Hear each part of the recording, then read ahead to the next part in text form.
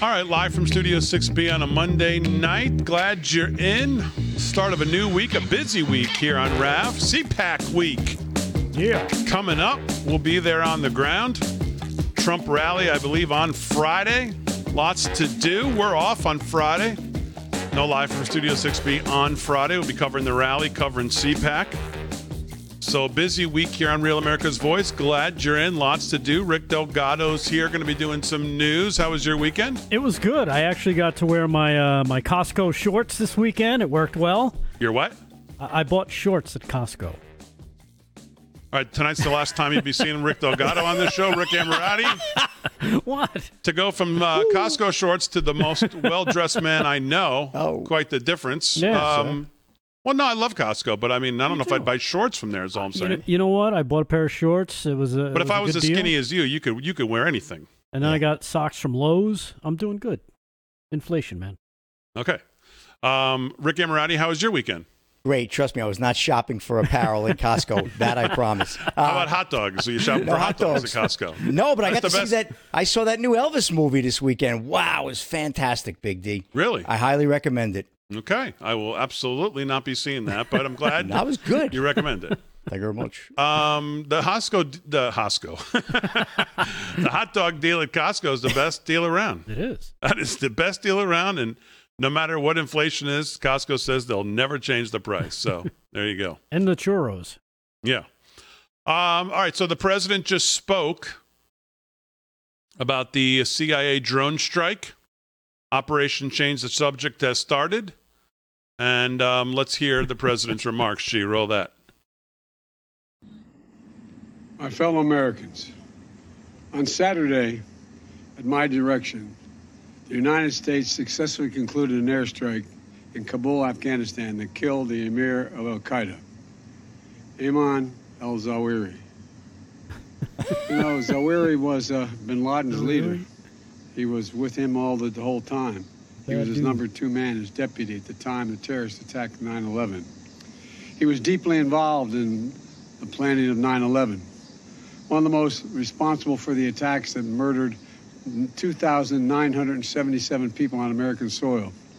For decades, he was the mastermind behind attacks against Americans, including the bombing of the USS Cole in 2000, which killed 17 American sailors and wounded dozens more. He played a key role in the bombing of U.S. embassies in Kenya and Tanzania, killing 224 and wounding over 4,500 others. He carved a trail of murder and violence against American citizens, American service members, American diplomats, and American interests. And since the United States delivered justice to bin Laden 11 years ago, Zawahiri has been a leader of Al-Qaeda, the leader. From hiding, he coordinated Al-Qaeda's branches and all around the world, including setting priorities for providing operational guidance that call for and inspired attacks against U.S. targets. He made videos, including in recent weeks, calling for his followers to attack the United States and our allies. Now, justice has been delivered, and this terrorist leader is no more. People around the world no longer need to fear the vicious and determined killer. The United States continues to demonstrate our resolve and our capacity to defend the American people against those who seek to do us harm. You know, we make it clear again tonight that no matter how long it takes, no matter where you hide, if you are a threat to our people, the United States will find you and take you out. After relentlessly seeking Zawahiri for years under Presidents Bush, Obama, and Trump, our intelligence community located Zawahiri earlier this year. He had moved to downtown Kabul to reunite with members of his immediate family. After carefully considering the clear and convincing evidence of his location, I authorized a precision strike that would remove him from the battlefield once and for all. This mission was carefully planned, rigorously minimized the risk of harm to other civilians. And 1 week ago, after being advised that the conditions were optimal, I gave the final approval to go get him. And the mission was a success. None of his family members were hurt, and there were no civilian casualties. I'm sharing this news with the American people now, after confirming the mission's total success through the painstaking work of our counterterrorism community and key allies and partners. My administration has kept congressional leaders informed as well. When I ended our military mission in Afghanistan almost a year ago, I made the decision that after 20 years of war, the United States no longer needed thousands of boots on the ground in Afghanistan to protect America from terrorists who seek to do us harm. And I made a promise to the American people that we continue to conduct effective counterterrorism operations in Afghanistan and beyond. We've done just that. In February, our forces conducted a daring mission in Syria that eliminated the emir of ISIS. Last month, we took out another key ISIS leader. Now we have eliminated the emir of al-Qaeda. He will never again allow Afghanistan to become a terrorist safe haven, because he is gone, and we're going to make sure that nothing else happens. You know, it can't be a launching pad against the United States. We're going to see to it that won't happen. This operation is a clear demonstration that we will, we can, and we'll always make good on the solemn pledge. My administration will continue to vigilantly monitor and address threats from al-Qaeda, no matter where they emanate from.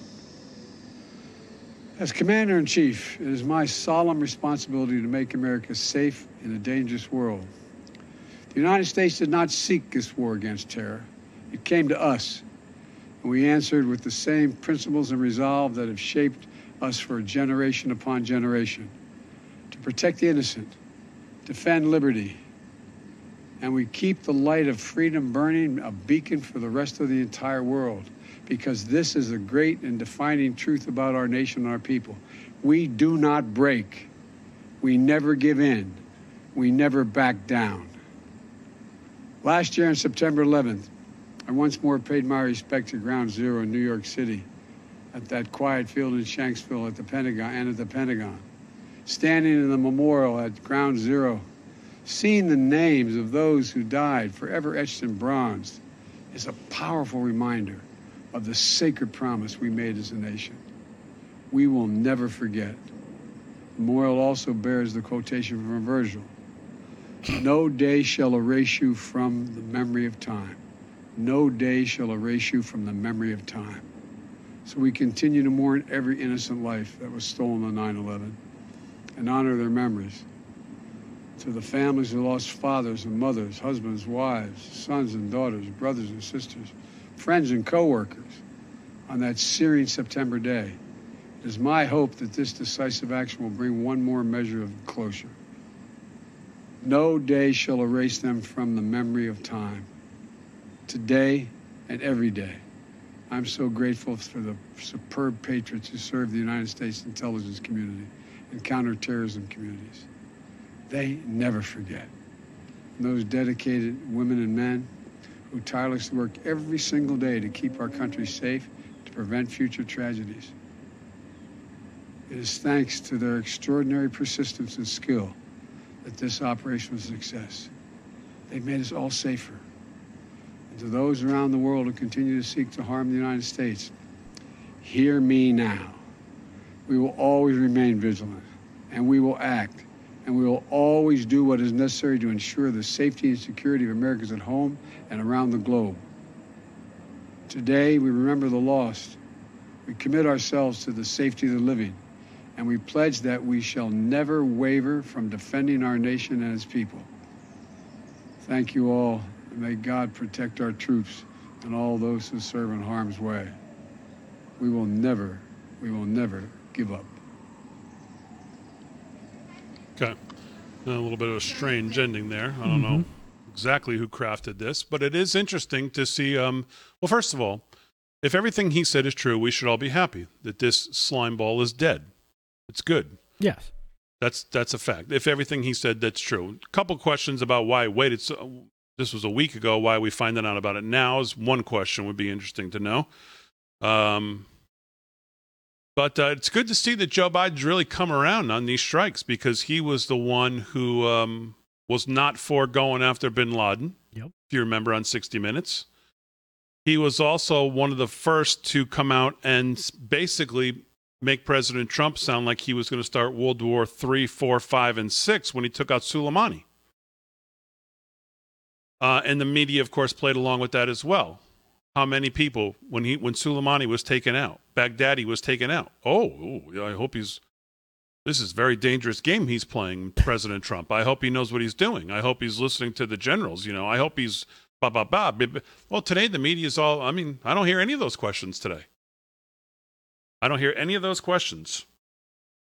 And again, not to take away from the facts on the ground that if this guy's dead, good. It's better. The world's a better place with this guy dead. And good for our intelligence people who put this together. And if Joe Biden actually knew this was happening and said, yeah, go get him, okay, good for him then too. I'd debate that last part if he even knew. But it is interesting to just see the difference.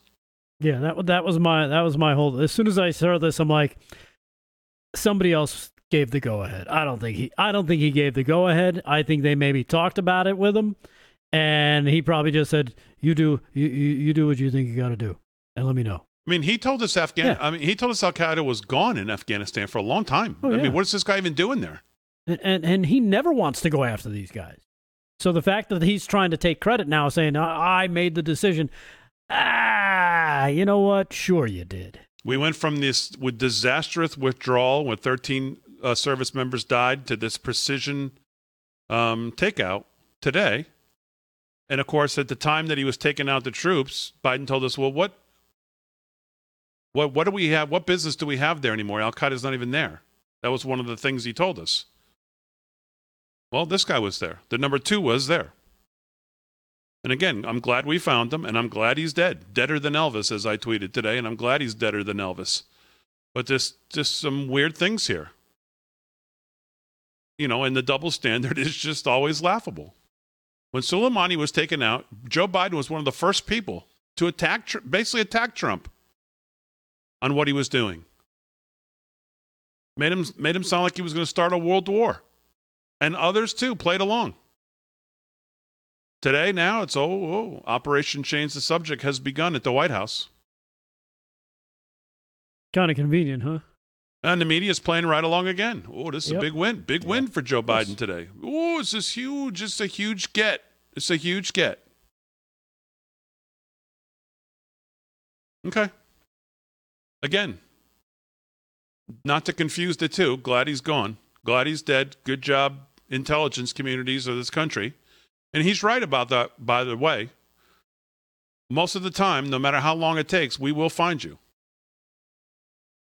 But to make this out that this is, let's at least have some context around this before we all just start crying over it, like the media's doing today. So, all right, live from Studio 6B, we'll get the guys involved here. Talk a little bit more about this. Lots of news, sports. What do we got today? Is this English? LOL of the day. Lots of good stuff coming up on a Monday.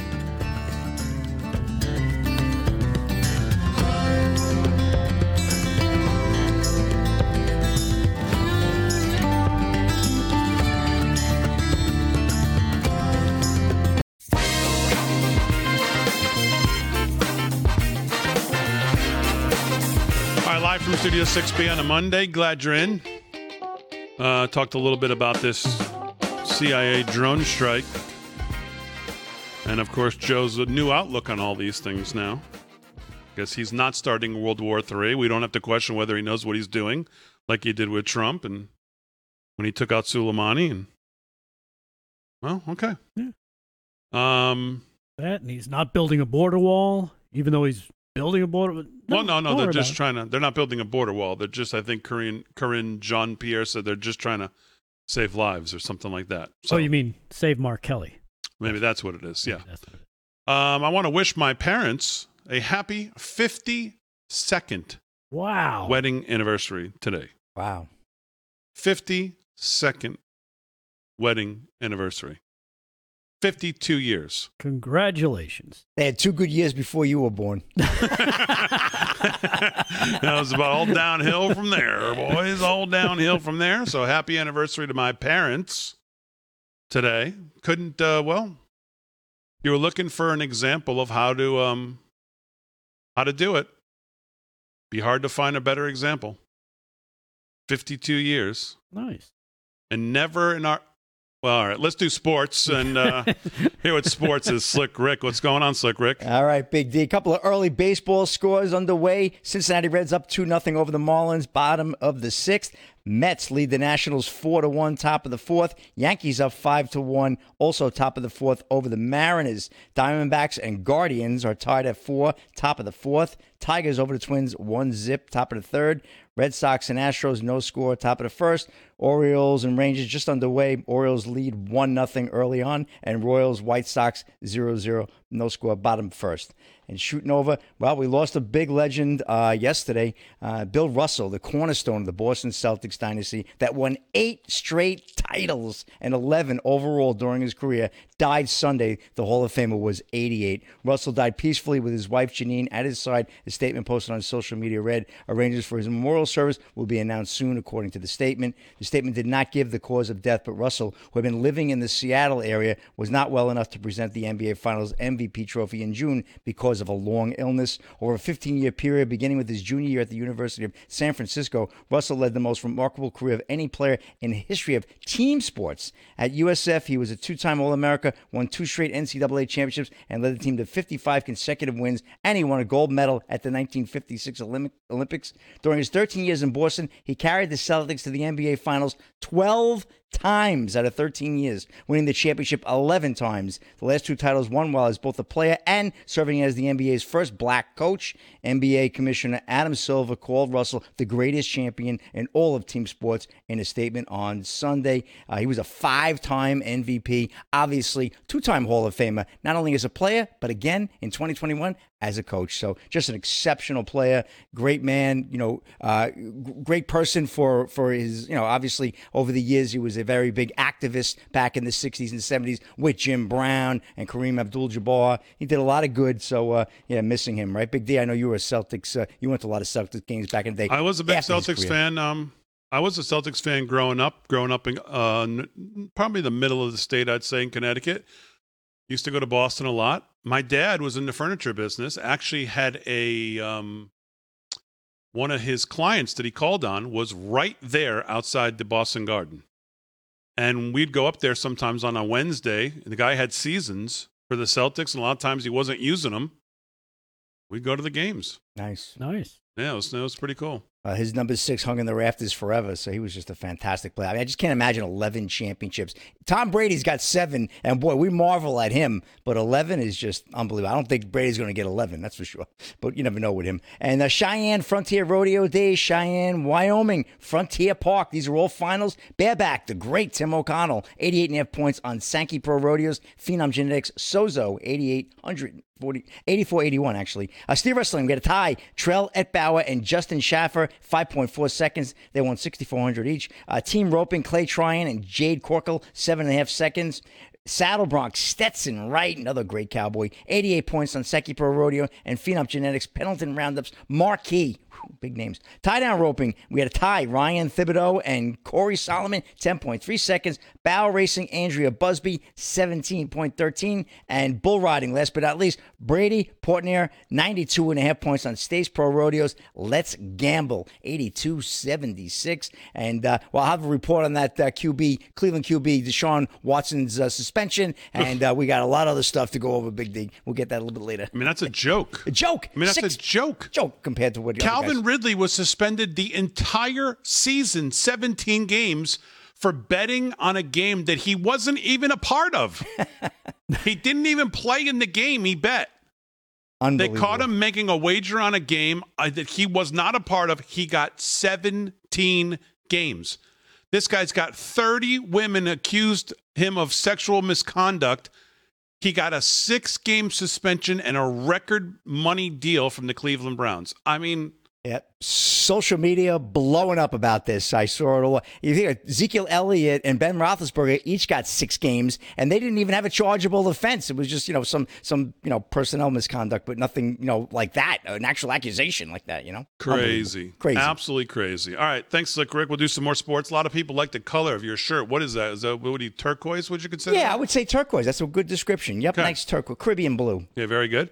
And all of you who are at the nice, with the nice Caribbean blue. I like Caribbean blue. It's good, yeah. Of course. All of the nice comments about my parents' anniversary. Thank you very much. I'll pass them along. I see some other people in there saying they're celebrating some coming up. 53, I think I saw. Wow. Somebody said they're celebrating maybe tomorrow. 71? Happy anniversary. Holy God bless I mean, America. at some point, you got to start getting your head. Well, no. That's fine. 71 is good. God bless. I'm on 17. I could see making it to 71. Just reverse the numbers. You got 71. There you go. Yeah. All right. And I'm sure they never had a fight. Never. No. All right. Let's do some sports. Was brought to you by our friends, by the way, MyPillow. More people finding out that I'm right about the best way to start your day is with the MyPillow coffee. My coffee at mystore.com. You can get, it's like $18 with our code, I think, LFS6B. And it works at mystore.com and it works at mypillow.com. All right. News is brought to you by 7Cells. 7cells.com. Same thing, LFS6B, 10% off anything in the store. What's going on, Rick Delgado? Right. Well, you can add Halloween and Christmas candy to your list of shortages this year, thanks to Joe Biden. But, of course, he'll probably end up blaming Vladimir Putin for it. Hershey CEO Michelle Buck warned that Halloween candy shortage is coming this fall. Reporting out of Reuters said last week it would fall short. Hershey would fall short of meeting demand for all important Halloween and Christmas candy for the holiday seasons this year, blaming a scarcity of raw ingredients and difficulties in securing suppliers. Pandemic-induced global supply chain disruptors and the Russia-Ukrainian war have crunched, get it? Supplies of coca, edible oil, and other food ingredients, pinching the production lines of packaged food companies around the world. Hershey's chief executive officer also said that those issues, along with the company's focus on meeting demand during non-holiday periods, would lead to a likely shortage during Halloween, but added that sales will still top last year. So you look forward to that as the company is looking to boost annual sales of kids' favorites like Twizzlers, Jolly Ranchers, and Kit Kats. Interesting, right? Not really. But something we saw coming down the road. You said it. No. Yeah.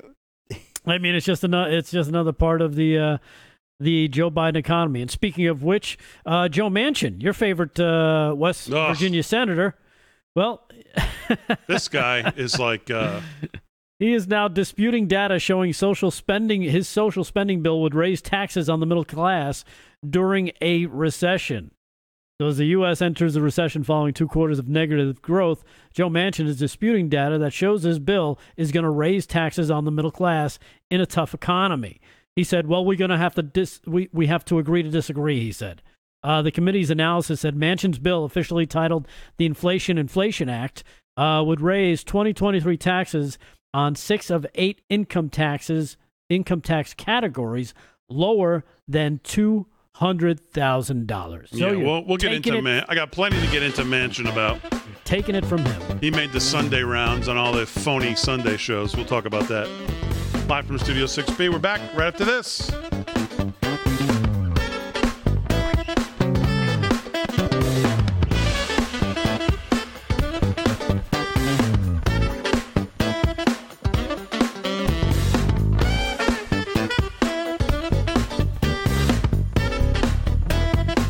Countdown to the midterms begins at CPAC, Texas. Join President Trump, Sean Hannity, Steve Bannon, and a packed house of conservative all-stars. With your help, we will take back the House. We will win the Senate. A big red wave is coming. It all starts at CPAC, Texas. Fire Pelosi.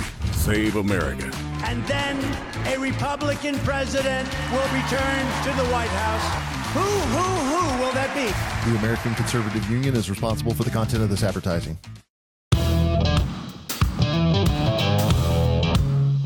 All right, live from Studio 6B, 30 minutes past the hour. Man, lots to get to tonight. Could do 3 hours.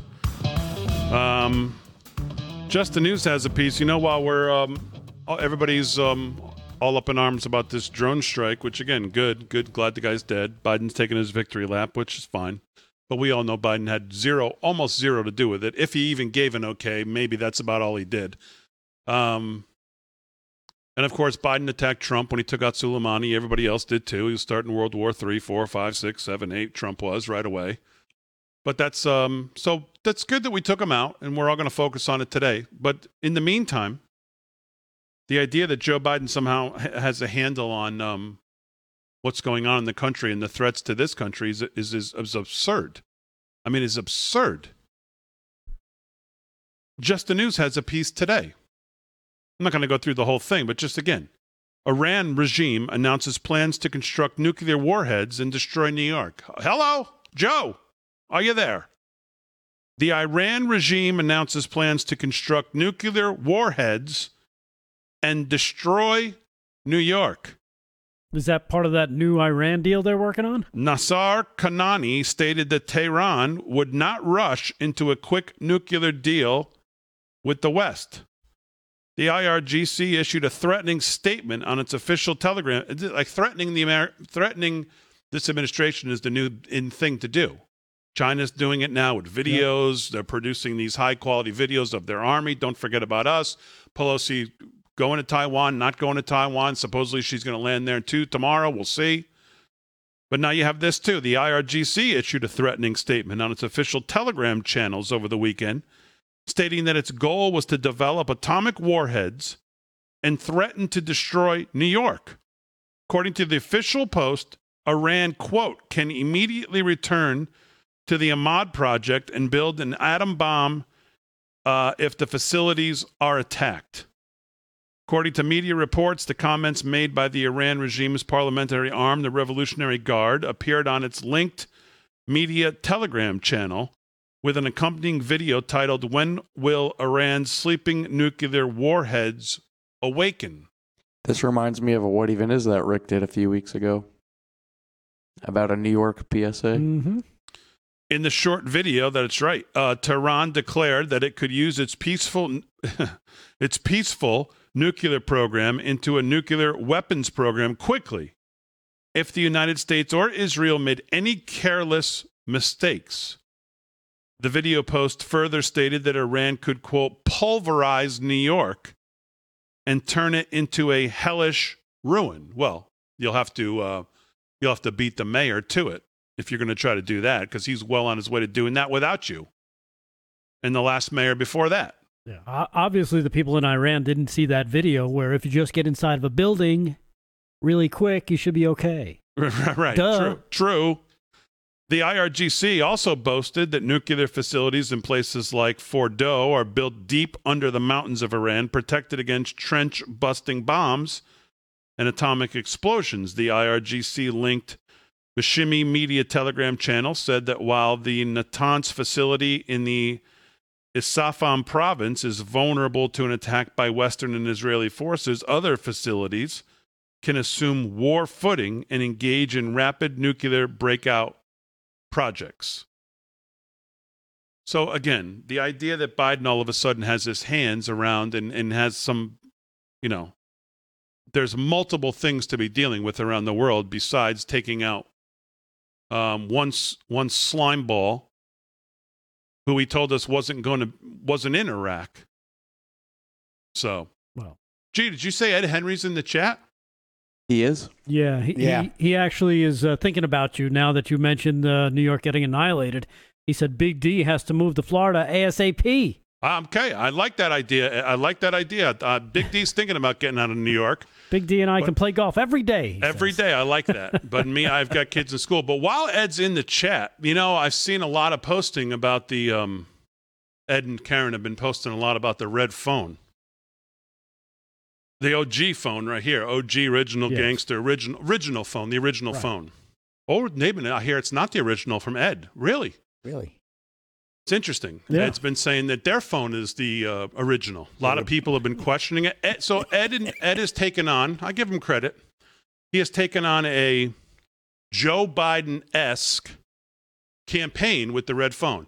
Say it enough times, people will start to believe it. That's the White House's clear position. Right. That's Biden's position. That's clearly Karine Jean-Pierre. It's her position because she's an idiot. So she's just got to say it over and over and over again. So, G, while Ed's in the chat, why don't we pull up that clip I gave you? I have it. Ed said he said he's got to go though. I don't care if he has to go or not. I don't care if he has to go or not. I'm not surprised he has to go. Well, he can watch the he the can watch the video on rerun. demand. April. We can post it on his Getter page. G, April 4th. 8th. April 8th, 2020. Oh. This would be, I believe, show 6 or 7. Something like that, yeah. Of us on Real America's Voice. G, roll it. Ooh. Yeah, we're on it. I gotta go. Wow. Look at that. Wow. Just got off the phone with the Zen Master. So, is that what checking that in on the red phone. This is only. Good night, everybody. I'm fired. They fired. This is only a line he can get to. So he says that.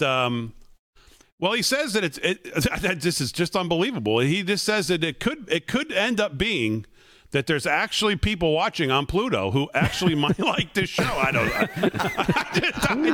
know. He says he thinks it could be up to 3 people at this already. Well, my mom is watching. Yeah, that's 1. My mom, Dad, that's 3. That's 3. We have to watch it in the control room just to make sure it's good. So that's one. We got to be up to make sure we're on the air. We got to be up to at least. Now we're up to 6. Right behind Fran. We're up to 6. Harry might be watching. So he's probably off. Harry, he's probably off by at least half. Well, we know Cousin Roger's watching because he's texting me. He's loving the gun pieces. So talking about being armed. Hello. Let me give you a little piece of advice. Don't show up. Okay. So wow, that was a long time ago because Paul was wearing a jacket. He was still like, oh my goodness, I'm going to be on TV. Let me make sure I dress up for this event. The Merv Griffin look. Oh man, it's good to see Sabrina in there. Yeah, Sabrina's in there. Slick Rick, you were looking had the tie on. Looking good as always. Loosened up. April 8th, 2020. Man. And that phone has not moved since that day. You still have the same sweatshirt, don't you? So, probably. I think you do. Anyways, what were we doing before that, G? I'm sorry, I got off track there. I didn't want to do that. I just, what were we doing? Mansion. Oh, so I was doing the Iran story. So, I mean, we're talking about how New York might blow up and the Iran bombs. Yeah, exactly. So Biden, let's just slow it down on the Biden's really got his. Hey, real quick, Ed Henry is calling this a deep fake. He thinks this is faked. Okay. He said they did the same thing with the moon landing. He saw it on Discovery. Okay, that's a very good point. Maybe he could start his own Durham investigation if he wants to. If he doesn't think it's real, that's fine. By the way, that's just clip. That's just number 1. When you come, you have to. If you're going to come to fight, you have to come. It's how whatever the saying is. You have to. Don't bring a. Whatever to a whatever. Yeah. That's right. At some point, I'm going to have to just push back. So, all right. Joe Manchin. Let's start. He made the rounds, lying his weasel ass off all weekend. I mean, just chameleoning himself, if that's a word, wherever he can. Literally every second, it's like he's wearing a different skin. If he's talking to Chuck Todd, it's one thing. He goes out and gets questioned by the press. All of a sudden, he's like totally different. Then he goes to face the nation, and he's like totally different. This guy. I've been telling you about this guy for as long. I know sometimes he seems like the only sensible Democrat. He makes, I mean, compared to them, okay, he looks like a little more, but he's no moderate, folks. He's no moderate. And he's proving that right now because he's gone against himself here to get to this bill on about 9,000 things he said in the last 2 years. About when we should raise taxes, when we should not raise taxes, what we should do, what we shouldn't do. So, I mean, this guy's... Let's start with cut 7 on his decision to all of a sudden support this bill. Roll that. 2 weeks ago, you said you were adamant you needed to see the July inflation numbers Chuck Todd's before not you were buying ready it. to talk about this bigger budget bill with the Democrats called reconciliation. And then abruptly... you didn't need to see those inflation numbers. What changed your mind? It wasn't abruptly, Chuck. We've been working and negotiating off and on very quietly because I didn't know if it ever come to fruition. I didn't want to go through the drama that 8 months ago that we went through. You can see already with this guy. So this is the thing. There's always something else to point to, someone else to point to, something else to blame, someone else to blame. But it's never me. We were negotiating for 5 months, Chuck. I was just keeping it quiet because I didn't know which way the wind was going to blow. So, yeah, now I'm for this. That's this guy. Go ahead. We negotiated, got close, and then it fell apart and this and that. Never could get there on the Build Back Better. It just was too much, and I never could get there. On this one here, we started in April and kept working and back and forth, and all of a sudden, inflation went from 6 to 8.1 to 9.1, and I said, hey, Chuck, listen, we better wait and let's see what's coming in July. Numbers come in August before we do anything more. And that was the point of where we had been talking and negotiating. And that's when Chuck got upset with me, and I understand that. And he says, oh, here we go again and everything. I said, no, Chuck. I said, I'm just being very cautious. I'm not going to be responsible for inflaming the inflation rates. I'm just not going to do it. So then we got a hot weekend. We all cooled off a little bit and talked on Monday. And I said, Chuck, I've never walked away. We're still working on it. And he says, well, okay, let's do it. Let's stop. And now just think about what he said so far. Oh, Chuck, I haven't walked away. Meanwhile, he says he was waiting for the inflation print. The inflation print was the worst one we've ever had. So he hasn't walked away after the worst inflation print we've had? That's what we're supposed to believe now? So that didn't influence him at all, 9.1. So before that Build Back Better, we were what, 4s, 3s, maybe just starting to, it was all transitory back then. But he was worried then. And fine, at least we didn't spend $6 trillion more. But he was worried then. He's worried now. He wanted to see the print. The print came in the hottest ever, and he tells Chuck, I haven't gone anywhere. Chameleon, this guy. Go ahead. Let's start talking. So to Chuck's credit, our staffs kept talking. We didn't know if we were going to get there or not. Yeah. But the bottom line was we reduced it and scrubbed it clear down to 739. Nothing inflammatory in that piece of legislation. The initial criticism of this bill from Republicans is, in some ways, to some people, a predictable response, which is simply this. You should not increase any taxes during a time of recession. Why is now the right time to hit certain businesses with a tax hike? First of all, Chuck, I agree with my Republican friends. We should not increase taxes, and we did not increase taxes. Okay, Chuck. Stop it. So now he's just going to go into full lying mode. All right, more to do. Live from Studio 6B on a Monday. Sports news, more Mansion. Jean-Pierre, John Kirby. Really an unbelievable statement from him today.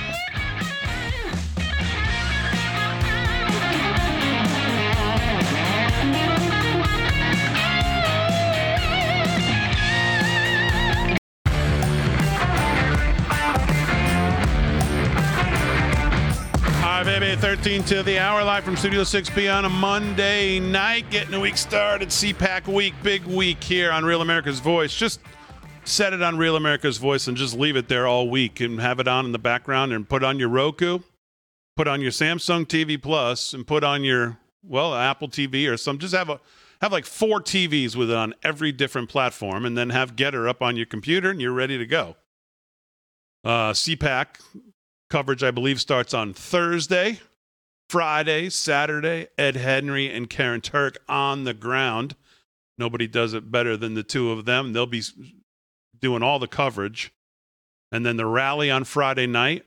And Ed has a special, I believe, even on Thursday night, right before us, 7 to 8, about the Biden's border disaster and who really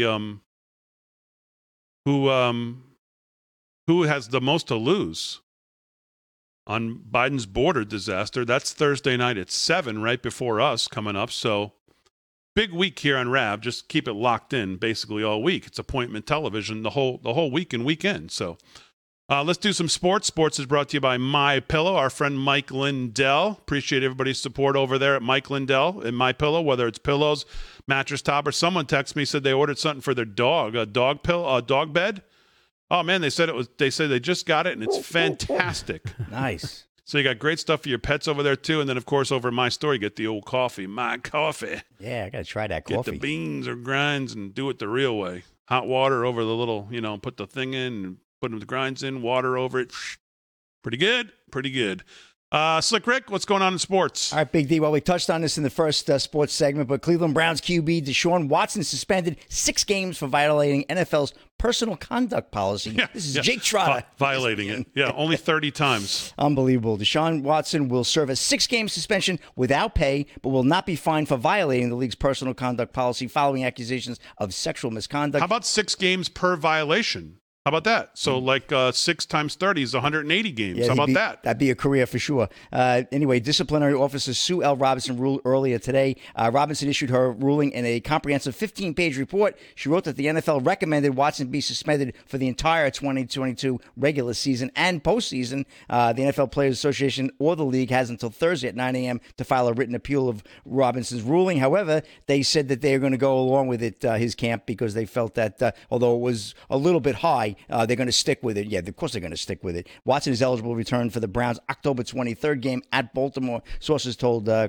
quarterback, ESPN's Diana Rossini, that they believed 6 games is too much, but they respect the decision, like I said earlier, which is just unbelievable. So we'll see what happens with that. That's awfully crazy, though. But moving over to some good stuff, NASCAR. Tyler Reddick closes memorable month with NASCAR Cup Series overtime victory at Indianapolis. AP report, Indianapolis, Tyler Reddick this month already grabbed his first Cup career victory, qualified for NASCAR's playoffs, and signed a big contract with a new team. Now he's got a victory at Indianapolis Motor Speedway. Reddick closed the best month of his career with an overtime win yesterday on the road course at Indy to give him 2 victories in the past 5 Cup races. Man, it's hot. Reddick broke through for his first regular career victory on July 3rd at Road America in Wisconsin, then announced 9 days later he was leaving Richard Childress Racing to drive for 23XL, the team owned by Denny Hamlin and Michael Jordan. Win number 2 seemed to be easily within reach. Reddick was comfortably out front for 15 late laps when debris from Christopher Bell's car brought out the 4th caution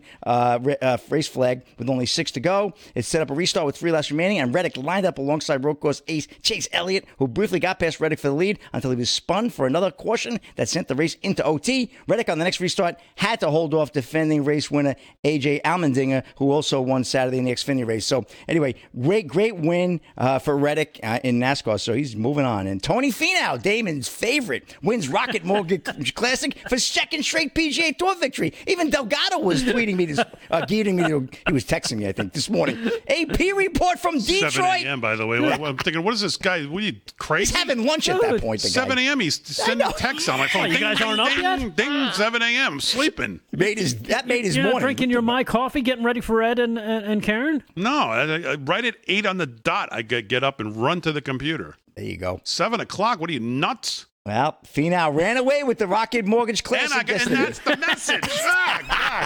The Detroit Golf Club, Big D, to become the first player in 3 years to win consecutive PGA Tour events in the regular season. He closed with a 5-under 67 for a 5-shot victory and tournament record 26 under, 262 total. Boy, boy is hot. You gave up on him. You gave up on him, Big D. I'm not betting him again.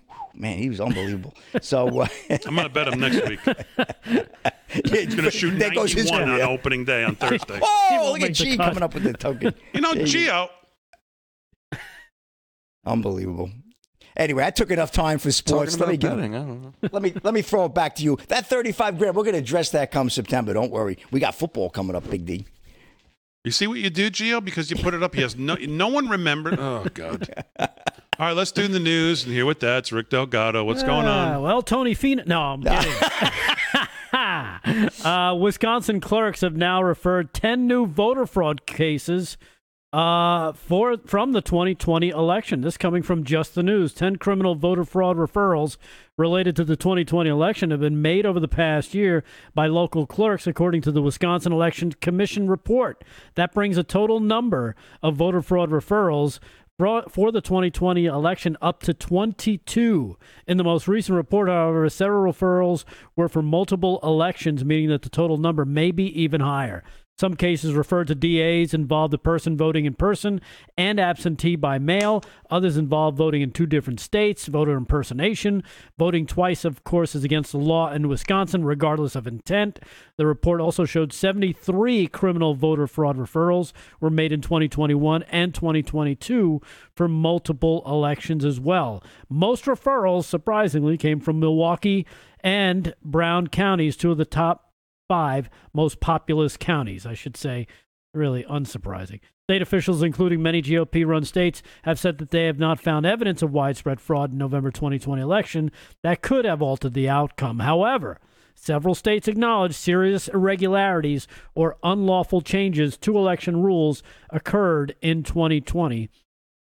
And something to keep in mind as we move towards the election, the midterms in October, the Supreme Court is going to be ruling on a case on who actually makes, voter, the voter laws in the states. And it'll be interesting to see how that comes out. That'll be out in October, I believe. So keep an eye out for that. What else do we got going on? Well, there's actually an interesting story that I noticed that I thought I'd bring your attention. It has to do with somebody you may have heard of. His name is Hunter Biden. I don't know if you're familiar with him, but it turns out just the other day it was revealed his business partner actually called Joe Biden the big guy in a panicked message after the New York Post story broke about the laptop. One of Hunter's former business partners referred to Joe as the big guy in a panicked text message to the president's son, the Post had learned. James Gillar, a former British Special Forces officer, is the one who sent the message, referring to, of course, the story that broke, the Post exclusive story that broke on October 14th about the laptop. In the message, Gilliar reassured the person that the revelations about Biden's apparent involvement would not be a problem, and tried to assure the person that this would not be an issue once the elections were over. So we'll have to see how that works out. Again, this is something that was found in a text message that was recently recovered. So we'll find out more as it starts to unwind, because they thought, regardless of the 2020 presidential election outcome, Gillard said that Hunter or Joe's campaign would try to make it, we were never involved, and try to make them collateral damage.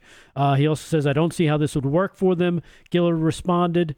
A lot of different pieces here coming together. And again, they referred to Tony Bobolinsky, who publicly declared October 2020 that the big guy was a direct reference to President Joe Biden. So, all right, more news and sports coming up.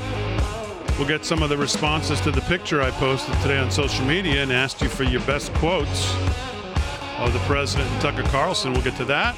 Lots to do in hour 2 coming up.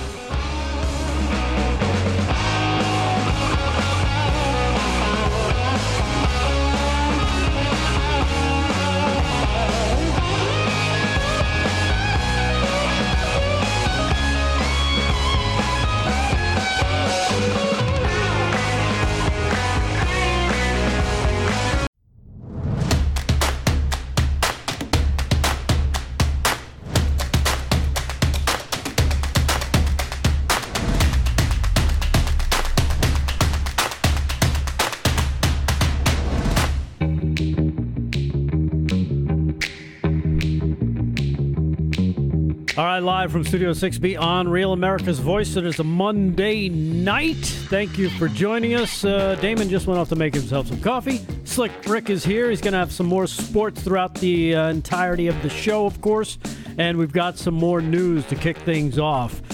Something that should scare you just a little bit as we look towards this dystopian future, as it's just been reported. Check this out. New Jersey police are using DNA collected from every baby born in the state. Yeah, coming out of 1010 Winds out of New York, New Jersey police used blood samples taken from babies to investigate crimes of family members, according to a lawsuit filed by the New Jersey Office of Public Defender and the New Jersey Monitor. A state-run testing lab compiled with a New Jersey State Police subpoena for a child's blood sample, which authorities used to link a child's father to a crime committed more than 25 years ago. The police were able to access this information without a warrant, and the lawsuit suggests and could constitute an unconstitutional search. All babies born in the state of New Jersey are required to have a blood sample drawn within 48 hours as part of a mandatory test for genetic disorders. These samples are processed in a state-run lab and retained by the New Jersey Department of Health for over 20 years. That seems to be a problem. If people are able to successfully subpoena this information, then every baby in the state of New Jersey is effectively being entered into a DNA database that can be used to surveil them and their families for decades to come. This is out of New Jersey. And it's kind of scary that the New Jersey State Police are just going about, grabbing this DNA information and using it to try and I get it, you want to make sure that people pay the price for their crimes, but you can't be committing a crime to do it. DNA holds our most sensitive personal information, wrote the ACLU in a statement, allowing the government to access samples with such sensitive information for reasons other than public health would seriously threaten our privacy, particularly given that our DNA reveals such information not only about us, but also our family members. Seems to be a lot of this going on. Didn't I just see a video of some police showing up at some guy's house in Jersey to check on his guns? Yeah. A couple weeks ago? There was that we saw. And, some pre-crime, I think, in the UK, where they showed up at a guy's house because he wrote something that they deemed it could make some people hysterical. So this is that whole police state that we've been warned about, 1984 all over again. Yeah. I posted this picture on social media today, and I said, what do you think Trump just said? No wrong answers. Go. Best answers get read on the show tonight. So just to start out here, a couple. Stephanie said, Trump said, I swapped Joey's COVID test with a dementia test. That's why he tested positive again. So I thought that was a good one. Jules Pam said, hey, Tucker, do you think you could beat Kamala in 2024? And then Fred7788 said, Trump and Tucker reacting to the LFS6B guys saying they're going to have a golf outing with Ed Henry and Zen Jr. I think that's your winner. So far, I think that's the winner. So there's a few early ones on that. So we'll get back to that with a couple more. So we were talking about Lion Joe Manchin. And that's exactly what he did all weekend on all these Sunday shows. As he's saying it's not inflationary, it's not raising taxes. And he just kept repeating this over and over and over again. Of course, there's video of Joe Manchin saying you shouldn't be raising taxes in a time of inflation. This was back in 2010. I played for you here on the show last week. And there's an article today in Americans for Tax Reform. 5 tax hikes in the Democratic reconciliation bill. And Joe Manchin knows that these are in there. And he just doesn't want you to know that they're in there. Number 1, 15% corporate minimum tax, which he acknowledges. And then tries to, I guess, get by with somehow it's not a tax hike. And maybe Joe Manchin has never spent any time in the private sector either. But I would have figured, and maybe wrongly, that he would have had somewhat of a better idea of how these corporations work. And this whole notion that they pay no tax is such a crock of crap. And now he's repeating it. Again, chameleon. He just changes what he believes, what he sounds, what he says to meet the moment. Like most Democrats, by the way. He's like most Democrats. That's what I've told you for years. He's not a moderate. He finds these moments of, sanity where most of them don't. And then people hang on those and say, oh, Joe Manchin, the moderate from West Virginia. No. Right. It's finally coming around. Right. 15% corporate minimum tax, $313 billion. Democrats are pushing a 15% corporate alternative minimum tax on the financial statement income of American businesses. And as I've told you 1,000 times, there's no small private business in this country that's motivated by government in any way, shape, or form. They're not motivated by government. They're not motivated by higher taxes. They're not motivated by higher regulation. They are motivated by capitalism. They are motivated by lower taxes. They want to spend and hire and grow the economy under that, not under higher taxes, higher regulation, more government, limiting upward mobility, trying to get you at every damn turn. They don't have any interest in that, most of them. And right now, those who do business outside of the U.S. are also having to deal with a DXY dollar that's stronger than we've seen in a long, long time, which makes it impossible to do business overseas when it comes to debt and when it comes to all other kinds of corporate structure things. Well, you know what's crazy, too, about the whole, again, they go after, we're going to get them to pay their fair share of the whole corporate, these companies, they didn't pay any taxes last year. Yeah, that's because you allowed them to. You gave them certain holidays and loopholes or little carve outs so they could take advantage, so they could make these tax advantage moves to save themselves money, and then you turn around and you slam them for it. Meanwhile, you guys created the environment to let them take advantage of deferring taxes, maybe not paying certain taxes, rewriting things, writing things off down the road, but you're going to sit there and use that against them. It's the same tax advantages that they use when they do their own taxes. Yeah. It's the same ones that Joe Biden does when he sets up his corporate S-corps in Delaware. No state income tax. You're setting that's why people set up corporations in Delaware, in Wyoming, in Nevada. No state Florida. No state income tax. You can't demonize people for it. They're following the rules. Yeah. So this whole idea that these big corporations exploit the American people and exploit to pay zero in taxes is just nonsense. They pay all kinds of tax, these corporations. They pay all kinds of tax. In reality, businesses utilize legal tax deductions that Congress intended for them to take in order to foster growth, investment, and job creation. While Democrats claim they're only targeting a large, profitable corporations, the cost of these tax increases will be borne, listen, by working families in the form of higher prices, fewer jobs, and lower wages. That's a fact. Number two, 95% tax on prescription drugs to force the price controls, $288 billion.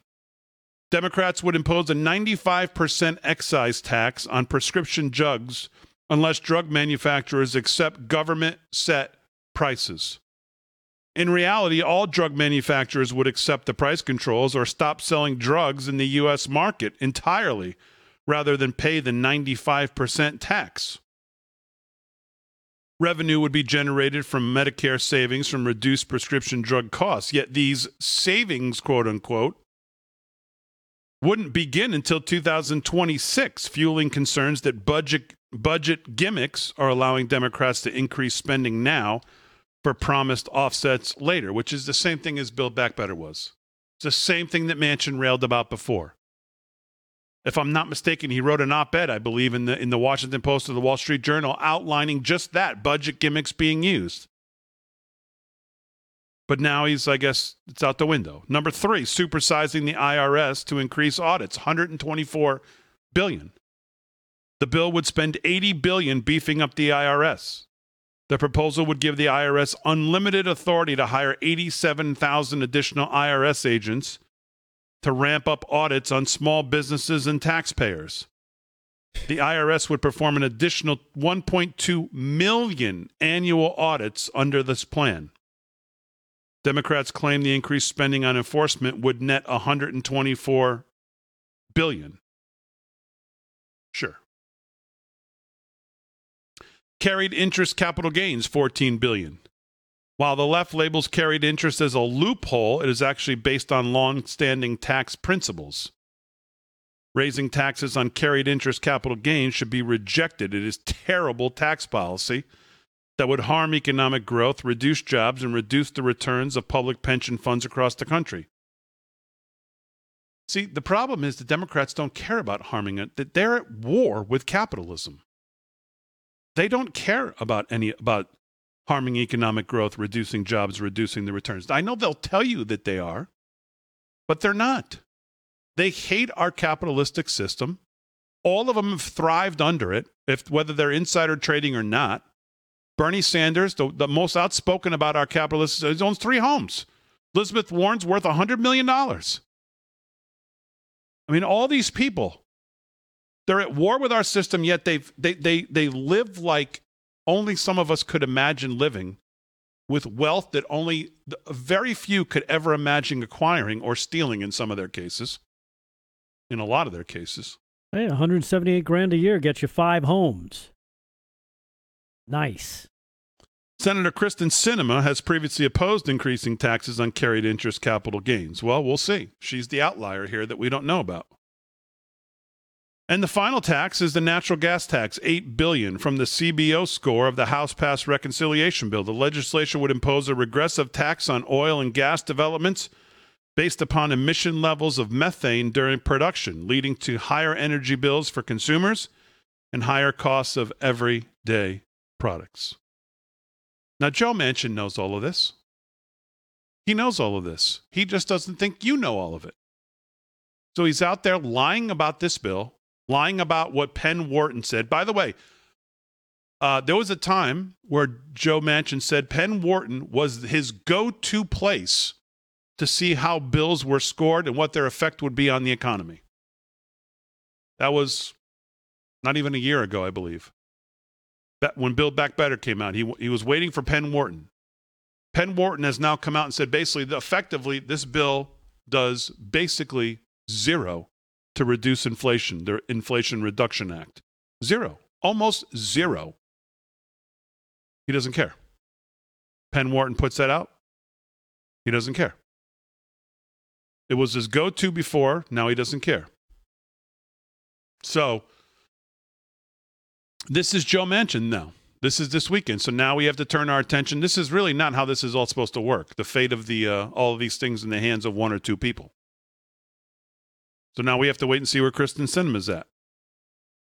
So, all right, a little more of your comments on the Trump-Tucker, what they could have said to each other. Is this English? LOL the day, all coming up.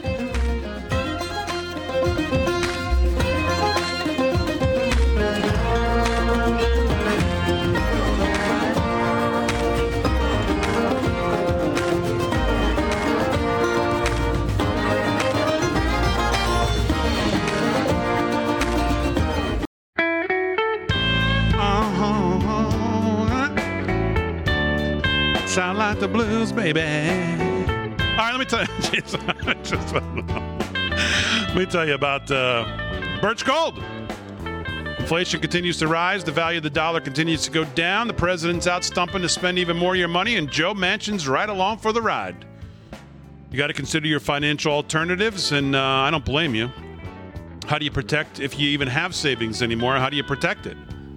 Or if you're making enough to have savings, what do you do to protect it? Well, hard assets is one way, physical gold and silver. And the people to talk to there are our friends at Birch Gold Group. Birch Gold are experts in precious metals. They have an A+ rating with their Better Business Bureau. Thousands of satisfied customers. Most importantly, they'll give you options. You can buy gold coins. You can convert an existing IRA to a gold IRA.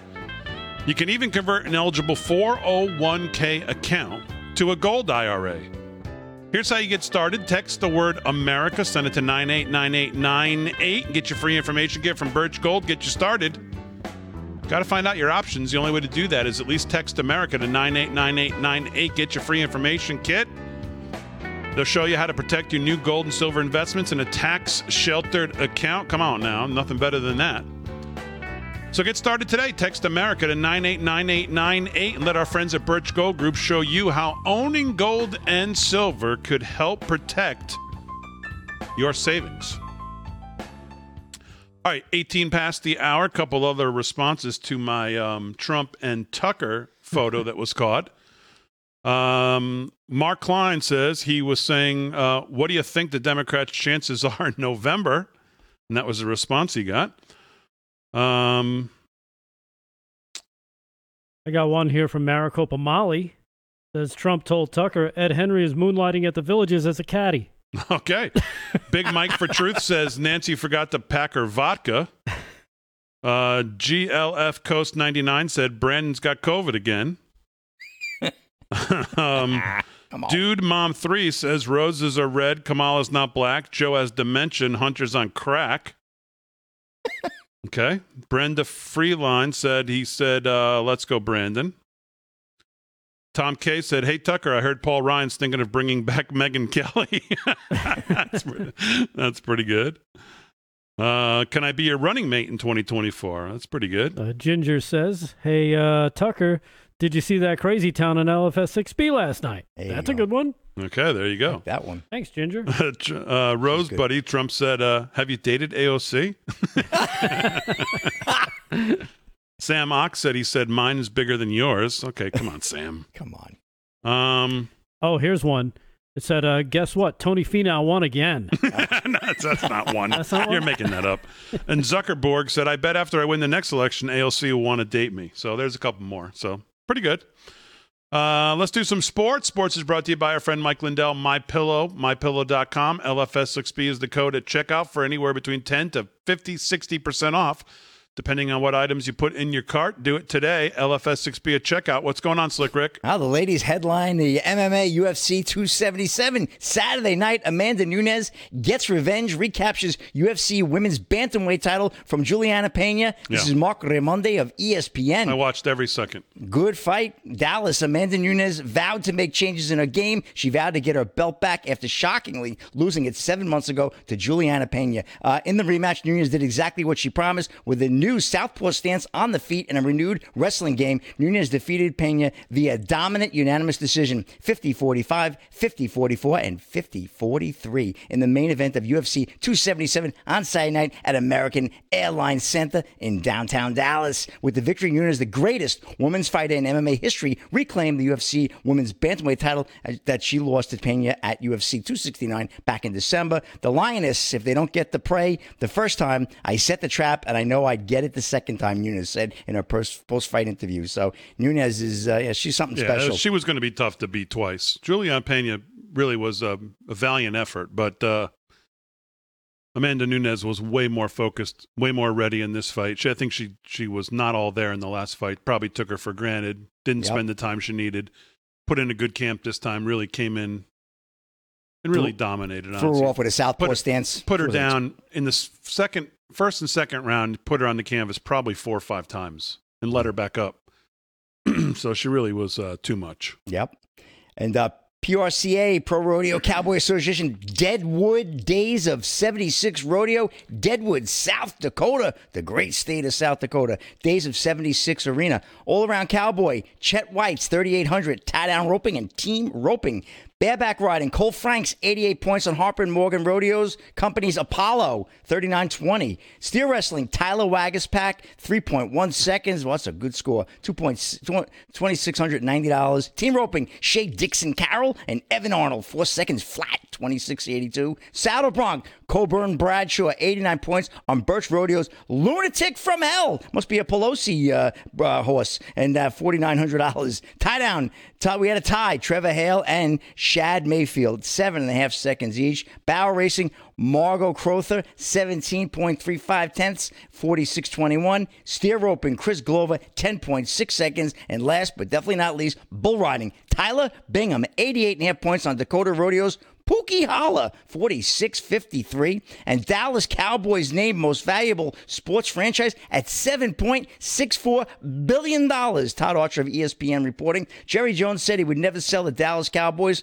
unfortunately. If he ever changed his mind, Sportico had its valued at 7.6. They will never win as long as Jerry's around. Whoa, I hate to say it. What's going on I here? love my Cowboys, but Jerry, I'm way before his time anyway. I'm a fan long before he owned that team. Don't you like me as the owner? Yeah, I don't like him as the owner. He don't make good decisions, and he's all about headlines. They won 4 playoff games in 27 years. Come on, Slick. Tell me winning Just doesn't 'cause matter. I spend too much time at the strip club doesn't mean I can't I know. own Anyway, the Cowboys. And they're the most valuable sports franchise as well as NFL. They bested the Yankees by $630 million there, Rick. So Cowboys are worth big bucks. But it just goes to show you the Cincinnati Bengals, who made it to last season's Super Bowl, are the least valued franchise at $2.84 billion. So that doesn't pay to win in the NFL, I guess. Paupers. Yeah. Hot stuff, huh? Anyway, D, that's a wrap in sports. Back to you. All right, Slick Rick, thanks very much. Getter chat's fired up. One more response to the Tucker Trump thing. 45-1 says Ed Harris has no shot beating Damon in golf. Now, Ed Harris, I believe, was in Armageddon, right? Yeah. Okay. Whoa. Was he? Was Ed Harrison? No, Yes. he was in Apollo 13. Yeah, he was in Apollo 13. Apollo 13. He was in, what do you call it? The Jim Carrey where he lived in a bubble movie. Yeah. I think he meant Ed Henry, but he said Ed Yeah. Harris. That kind of threw me off there for a second. Either Ed Harris or Ed Either Henry. one has They're no not shot. Gonna, they're not going to correct. win. So, No. all right, let's do some news and hear what that is. Rick Delgado, what's going on there, Rick Delgado? All right. Well, you're talking about That was a good intro, inflation. Damon. Yeah, it was. Sounds like Kamala. Say the same word over and over again, Rick Delgado. Well, Gen Z is having a harder time paying off their credit cards as inflation increases. Young people are starting to see the effects of inflation on their credit card bills, and Gen Z, or young people under 25, saw their credit card balances increase by over 30% in the second quarter alone compared to a year ago, according to credit score company VantageScore. The rest of the population saw an 11% rise in their credit card balances, as per the report. And people with low credit scores under 660 also saw credit card balances increase by almost 25%, over double the percent of the rest of the population. For millennials, the data found that their credit card balances went up 22% over the past year, with inflation driving prices for commodities like gas and food. Young and low-income consumers are having a harder time paying off credit cards and all the bills because of the money they're spending, of course, on the necessities. During the pandemic, consumers had a cushion from stimulus checks and savings and a pause on student loan repayments that helped them pay down their debt. VantageScore said the percentage of credit card loans 30 days past due is still below where it was, but it's increasing, especially for the Gen Z and millennials. So as you can see, inflation is rearing its ugly head in every aspect of your life. Sure is. All right, live from Studio 6B, more to do. Is This English? LOL the day, all coming up.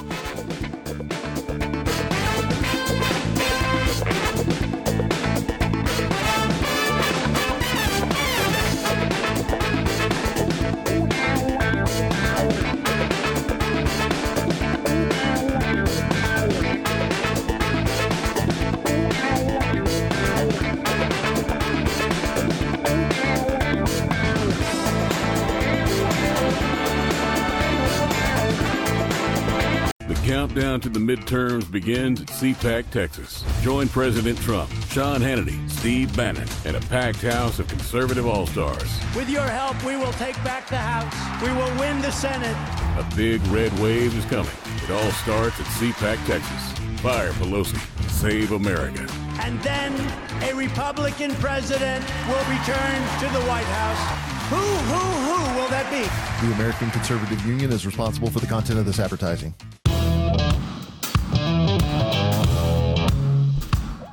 All right, live from Studio 6C, 30 minutes past the hour. So that's enough on Manchin lying, but there was one clip. Which one's the one I want to play? G12, right? 14. Same. Okay. 14 is really the interesting part of the interview on Meet the Press. And I not that Chuck Todd pressed him, didn't press him really throughout the interview. He kind of threw him a couple good follow-ups as far as at least challenging Manchin as far as what Manchin has said in the past. But then we got to this, and this is probably the takeaway from the entire interview. Roll that. What's your case for Democrats to keep control of the House and Senate this election year? I don't know. If you look back through history, it makes it very difficult, especially in most toxic times we've ever seen. So it's up in the air right now whether the House, it looks like the House. Do you hope Democrats keep control of the House and Senate? I think people are sick and tired of politics, Chuck. I really do. I think they're sick and tired of Democrats and Republicans fighting and feuding and holding pieces of legislation hostage because they didn't get what they wanted or something, or someone might get credit for something. Why don't we start doing something for our country? Why don't we just say, this is good for America? I've always said the best politics is good government. Do something good, Chuck. But I'm not going to predict what's going to happen. I'm not asking you to I predict. just want to make sure we do something good. And this is what result do you want? Do you want the Democrats to keep control of the United States Senate and the House of Representatives? Oh, I love. I'm not making those choices or decisions on that. I'm going to work with whatever I have. I've always said that. I think the Democrats have great candidates that are running. They're good people I've worked with. And I have a tremendous amount of respect and friendship with my Republican colleagues. So I can work on either side very easily. So you don't care I don't the have outcome? A problem. You don't care about the outcome this year of the election? Well, whatever the voters choose, I can't decide what's going to happen in Kansas or California or Texas. I really can't. I've always taken the approach, whoever you send me, that's your representative, and I respect them. And I respect the state for the people they send, and I give it my best to work with them to do the best for my country. I don't play the politics that way. I don't like it that way. That's not who I am. There was a new third party organized and announced just last week. A centrist third party, Christine Todd Whitman, Andrew Yang, David Jolly. Is that something that seemed appealing to you? Based on the answers you just gave me, I'm starting to wonder. Well, I'm starting to wonder when we're going to start worrying about our country more than we do about our political parties. That's what scares me. I think that we all have to come back to what our purpose of being in Washington for and who we're really working for. We're not working for any party. We're not working for any political idealism. We're working for basically right now a very challenging world that we're in. We've got what's going on in Europe right now, geopolitical unrest, and now we have threats from China to Taiwan and all this going on. And here we are bickering over political outcomes and who's going to be in charge of what. Right now, let's take care. The American people are hurting. Inflation, Chuck, is killing them. It is killing them. Okay? Senator let's Joe make Manchin. sure we take care of that. If you walked onto a used car sales lot and he greeted you, you wouldn't think anything of it. He could make the case for the Mercedes and the BMW and the Chevy or the Ford. He could make a case for any one of them. Yeah. He just wants to put you in the right car that's right for you and your family. Yep. That's all. Yep. You wouldn't think anything of it. If he came out there. But don't forget about the undercoating, because that's real important. You get that undercoating on there, it's really going to save you a lot of money down the road, on the life of the car. Yeah. The rich Corinthian leather. That's how you feel after listening to him. It's like you either want to take a shower or buy a car from him. I don't know which, but it's one of the two. Cut 12, G. This is the old dreaded question that nobody wants if you're in the Democratic Party, whether you're Tim Ryan, whether you're Stacey Abrams, or whether you're Joe Manchin. Roll that. There's been story after story about Democrats expressing concern or flat out saying that President Biden should not run for re-election in 2024. Do you think he will? I can't predict 2024. I truly can't, and I don't think we should. Would you support him if he did? Everyone is so upset about. Let me just say this. That's what everyone is so upset about. Everything that we do here is calculated on the 2022 election, 2024 election. I'm not going to get into that. Whoever they send me, and if I'm still here, I work with whoever, whether it's a president, President Biden, or a new president, whoever it may be. I'm not going to make those decisions, and I'm just going to fight like the Dickens to make sure this piece of legislation gives us relief and fights inflation, and it's great for America. Well, it's That's not doing all I any care of that. about right now. Would you support him if he did run in 24? I'm not going to get into the 2024 election. All right. Well, how about this? Have you talked to your donors? Right here, there you go. So there's another ringing endorsement. He's really decisive. Yeah, another ringing endorsement for Joe from the quickly becoming used car salesman of the Democratic Party, Joe Manchin. Well, I got a Chevy over here you might like too. Don't worry about that Ford. I got a Chevy over here you might like too. So, I don't know. That's amazing. All right, G. And the funny thing is they're all doing it. None of these people will say they're going to support Biden. Well, I mean, realistically, how can you? I mean, then on the other hand, some people would say, what's the difference? You're running against you're going to run on his legacy no matter what. Yeah. Unless you outwardly there's nobody who's on the record as voting against anything. They're all drones when it comes to all this. None of them stand on their own 2 feet or have any courage or the convictions, or they all support this because they all believe it too. So either way, what's the difference? Or maybe they know that, you know what, I know he's not long for this world. I'm not going to talk about the future because we can see what's coming. Maybe they know something we don't, as usual. We should ask Paul Pelosi. He knows something. Let's do the LOL of the day, G. Speaking of Pelosi, it's a good lead-in. LOL of the day, why Pelosi loves the chips bill. Roll that.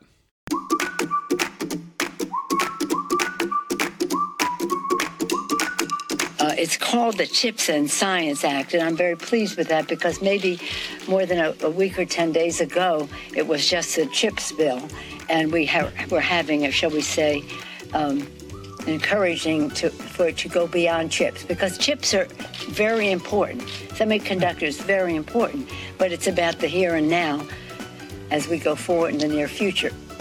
The science part is about the future, and science, research, education, expanding the diversity and inclusion of many more people, making scientific decisions and learning about it and teaching us about it, as well as doing so in every corner of the country. And it's her favorite ice cream, the chips. Yes, I love it. The chips and salsa bill. The chips and science salsa bill. I like chocolate chips. I like pizza chips. Well, you said during that, what? Does she sounds like Kamala? No, I think Kamala wrote a speech. Is this English, G? The urgency of now. Roll it.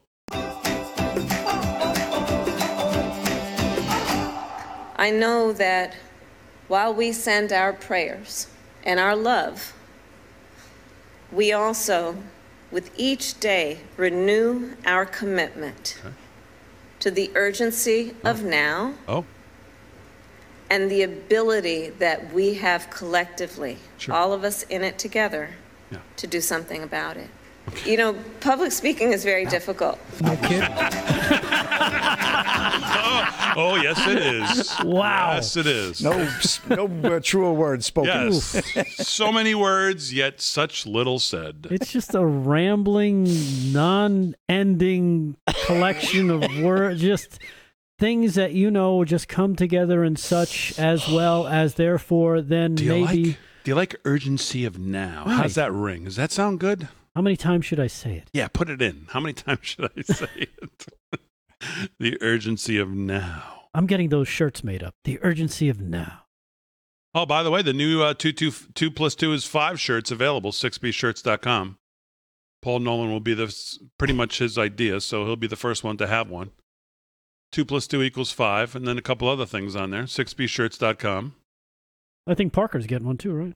Well, no, he's not getting anything now that he's chosen sides, so nothing. Anything else, G, in the clips that's worth getting to? Biden has COVID again? Again. I thought he was negative. He's positive? He's negative? He's positive? Negative, positive, positive, negative. Cut 1. Roll it. Dr. O'Connor said today that the president's feeling fine, but he didn't mention symptoms. Can you clarify on whether he's even experiencing any minor symptoms, congestion? Where are we on that? So he is not experiencing, we haven't seen any reoccurring symptoms. That was a... Let's go cut 2. Roll that. Is it possible that the president, in his understandable desire to show that he was able to work through his first bout of COVID, pushed himself too hard, and that is partially what led to this coming again? I mean, any body, be it 79 or 46, has to rest when you get this. No. Just to answer that very... so look... Okay.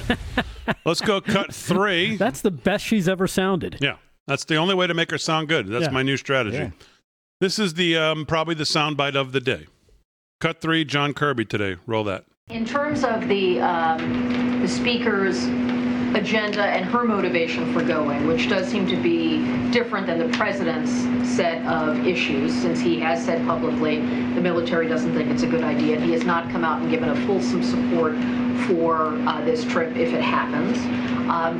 What is your sense about her advocacy for democracy, for self-rule in Taipei if she were to go there, and the impact of that if she were to make that kind of a statement, long-held views on the part of the speaker, and how that might have an impact? Well, the speaker can speak for herself, and whatever she wants to say on this trip is really her prerogative. that's why it was so important for me in my opening comments, Kelly, to make clear what this administration's policy is with respect to the One China One China policy, as well as not wanting to see cross-strait tensions resolved by any other than peaceful means, and the fact that we don't support Taiwan independence. It was important for me to lay that down right at the outset. That's our policy. That's this administration's approach. I can't speak for what Speaker Pelosi may do or say on this trip. We do not support we don't? Taiwan independence. Huh. That's weird. That's a whopper of a statement from this administration in a full cave to China, I guess. I don't know how else you interpret that. So they don't want an independent China. They want one that's dependent on the communist Chinese government, I guess. Or actually, they want it reabsorbed by the Chinese Communist Party. That's the way it sounds. They don't support their independence. They what? They don't support their independence, so just push them right back in there. That's what John Kirby just said. Now, just think about that statement at a time where the number 3 in charge is supposedly about to land there. Maybe she's going there to give them the bad news that he just gave them. And there's plenty of reasons for the speaker to go there, by the way. If anything, for just the opposite reason of what Kirby just said, just to tell China, listen, we're not going to put up with any nonsense here, and we're going to come to their defense. Because we support that's off the table now. Yep. A little more on this when we get back. It's really a stunning statement.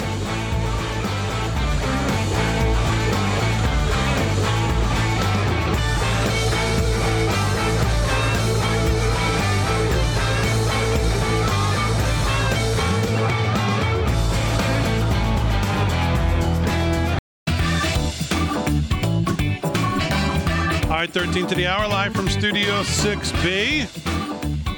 See President Trump's endorsement in Missouri? Yeah. Let's go, Eric. Oh, man. If I'm either Eric, I don't know what to think. I don't know. I think he supports his son. Oh, yeah. Yeah. Is Eric Trump? I don't know. That was one I did not have on my radar. By the way, somebody on Twitter did, because I saw his tweet from yesterday saying the thing for Trump to do would only endorse Eric and let the people decide. And today he said, I knew I should have bought a lottery ticket. So he was on it. But that's pretty funny. That is pretty funny. I don't know if that's top troll or if that's just what he's doing there. And maybe that's what he said to Tucker. Yeah, maybe that's what he said to Tucker. Watch what I do in the Missouri. Watch what I do in this endorsement. I'm going to endorse Eric. Okay. All right, let's do some news and hear what that's. Rick Delgado, what's going on? News is brought to you by 7 Cells. All right. Well, speaking of keeping yourself healthy, of course, everybody's favorite doctor, Dr. Fauci, whack, is ramping up his COVID fear-mongering. And now that we're getting closer to the midterms, after destroying millions of lives, Fauci is now complaining about online misinformation and how Americans won't adhere to his COVID rules. Fauci also said Americans should be wearing masks indoors. This is a quote from him that he said earlier today. The anti-vax type feeling amongst some, superimposed upon the political divisiveness we have in this country and social media misinformation and disinformation, is very difficult to get people to adhere to common sense public health measures. He said this earlier today, and of course, maybe this is what he's talking about when he talks about mis and disinformation being out there online. Go. But she's had the flu for 14 days. Should she get a flu shot? Well, no. If she got the flu for 14 days, she's as protected as anybody can be, because the best vaccination is to get infected yourself. Oh. And so she should not get it? If she really has the flu, she definitely doesn't need a flu vaccine. If she really has the flu. She should not get it again? No, she doesn't need it, because it's the most potent vaccination is getting infected yourself. So there you have it. After he's flip-flopped on mask wearing several times throughout the pandemic, of course, now he's vouching for them once again. And he said last week that he thought, in hindsight, the restrictions should have been more stringent once COVID started. So that coming from Dr. Falfau. Mm-hmm. Fun stuff. One more thing here for news. Remember that story I told you about? I did a What Even Is That? About, Google inventing this sentient AI chatbot, which can now have its own feelings. Well, the engineer who outed Google, the former Google engineer, Blake Lemon, has ruffled more feathers in the tech world by revealing something else. He told Insider in a previous interview he's not interested in convincing the public that the bot known as LaMDA for language model for dialogue application is sentient, but it's about the bot's apparent biases. From racial to religious, he says that this could be a headlining concern. He said, when prodded, the bot said, "Let's go get some fried chicken and waffles." He did an impression of a black man from Georgia, according to Lemon. Muslims are more violent than Christians, the bot responded when asked about different religious groups. And Lemon, of course, after this came out, was placed on paid leave after he handed over documents to an unnamed U.S. senator claiming that the bot was discriminatory on the basis of religion. Of course, he has since been fired. And the former engineer believes that the bot is Google's most powerful technological creation yet, and that the tech behemoth has been unethical in its development. So keep an eye on that as we move closer to destroying ourselves. And Okay. that's news. All right, very good. Let's do some sports before we wrap it up. What's going on, Slick Rick? All right, well, Black Boot has a comment on Getter about the Trump-Tucker picture, and what he said was, ever think that Big D's going to play Slick Rick?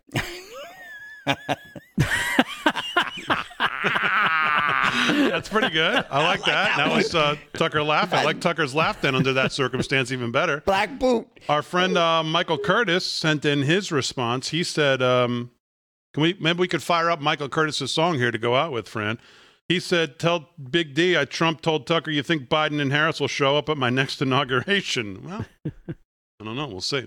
All right, what's going on in sports, Slick Rick? A couple of quick MLB scores. Mets over the Nationals, 7-3, top of the eighth. Yankees over the Mariners, 6-2, bottom eighth. Diamondbacks and Guardians locked up at 4, top of the eighth. Tigers lead the Twins 2-0, bottom of the eighth. Red Sox over the Astros, 3-2, end of the fifth. Orioles 6-0 over the Rangers. That's also in the fifth. Royals, White Sox. Royals up 2-0, bottom sixth. Rockies and Padres, no score. Dodgers and Giants, no score. And what do you know? The Reds have won 3 in a row. My Reds, 3-1 over the Marlins tonight. That was a big win, so they were on a roll. So what's their record? 3 and what? Yeah, 3-57. And determined Henrik Stenson extremely proud after winning Live Golf Invitational in New Jersey. AP report. He's got 4 million reasons to be happy. $4 million, not to mention a $50 million sign-on bonus. Big money for Stenson, who's not a huge name in golf. He's a good player. What? But he's okay. He's a huge name in golf, pal. Not one of the big ones. He's not Tony Finau. He's not Tony Finau. He's a huge name in golf. Tiger Woods. He won the FedEx Cup. He was almost unbeatable about 3-4 years ago. Stenson, 5 years removed from beating a field of more than 20 players, picked up $4 million. 1 year. Yeah, well, 5 years. 5 years. He's a big name. Okay.